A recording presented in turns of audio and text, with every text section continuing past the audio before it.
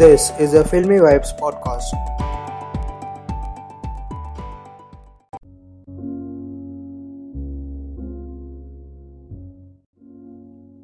खिड़की एक सुकून है, एक आशा है। सिर्फ रोशनदान नहीं, मेरी जिंदगी में एक नई उम्मीद की किरण है वो खिड़की।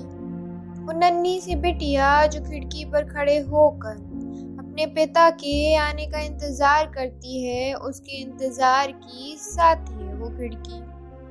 मेरे छोटे से आशियाने के उस छोटे से कमरे में एक कोने में घोंसला बनाया है उसने। उस चिड़िया को अपने घोंसले तक पहुंचाने का सफर तय कराती है वो खिड़की। जब वो मेरी गली से गुजरता है ना, तो मैं जाकर अपनी खिड़की पर खड़ी हो जाती हूँ। मैं खिड़की के इस पार, वो खिड़की के उस पार। फिर भी हम दोनों एक दूसरे को महसूस कर लेते हैं, एक दूसरे को पढ़ लेते हैं। खिड़की पर खड़े होकर भी दोनों एक दूसरे की खुशियों में झूम लेते हैं और निगाहों निगाहों में ही एक दूसरे को चूम लेते हैं।